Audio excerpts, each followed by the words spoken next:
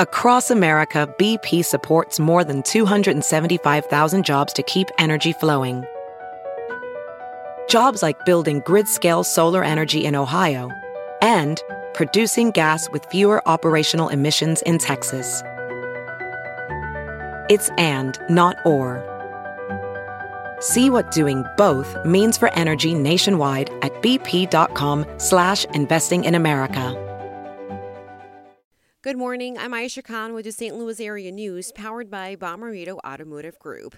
Megan Hendricks of Wentzville was sentenced Friday to 21 years in state prison after prosecutors say she knowingly allowed her 6-week-old baby to be abused by the child's father, Robert Burnett. That resulted in the child's death. Burnett was sentenced February 8 to 26 years in prison on similar charges. The DEA and local law enforcement are warning about carfentanil, a dangerous drug that's 10,000 times more potent than morphine.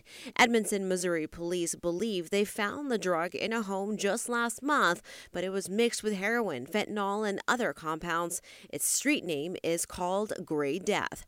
From the Fox 2 Weather Center today, sunshine for the first half of the day before clouds build back in, highs in the mid to upper 30s. From the Fox 2 newsroom in St. Louis, I'm Aisha Khan.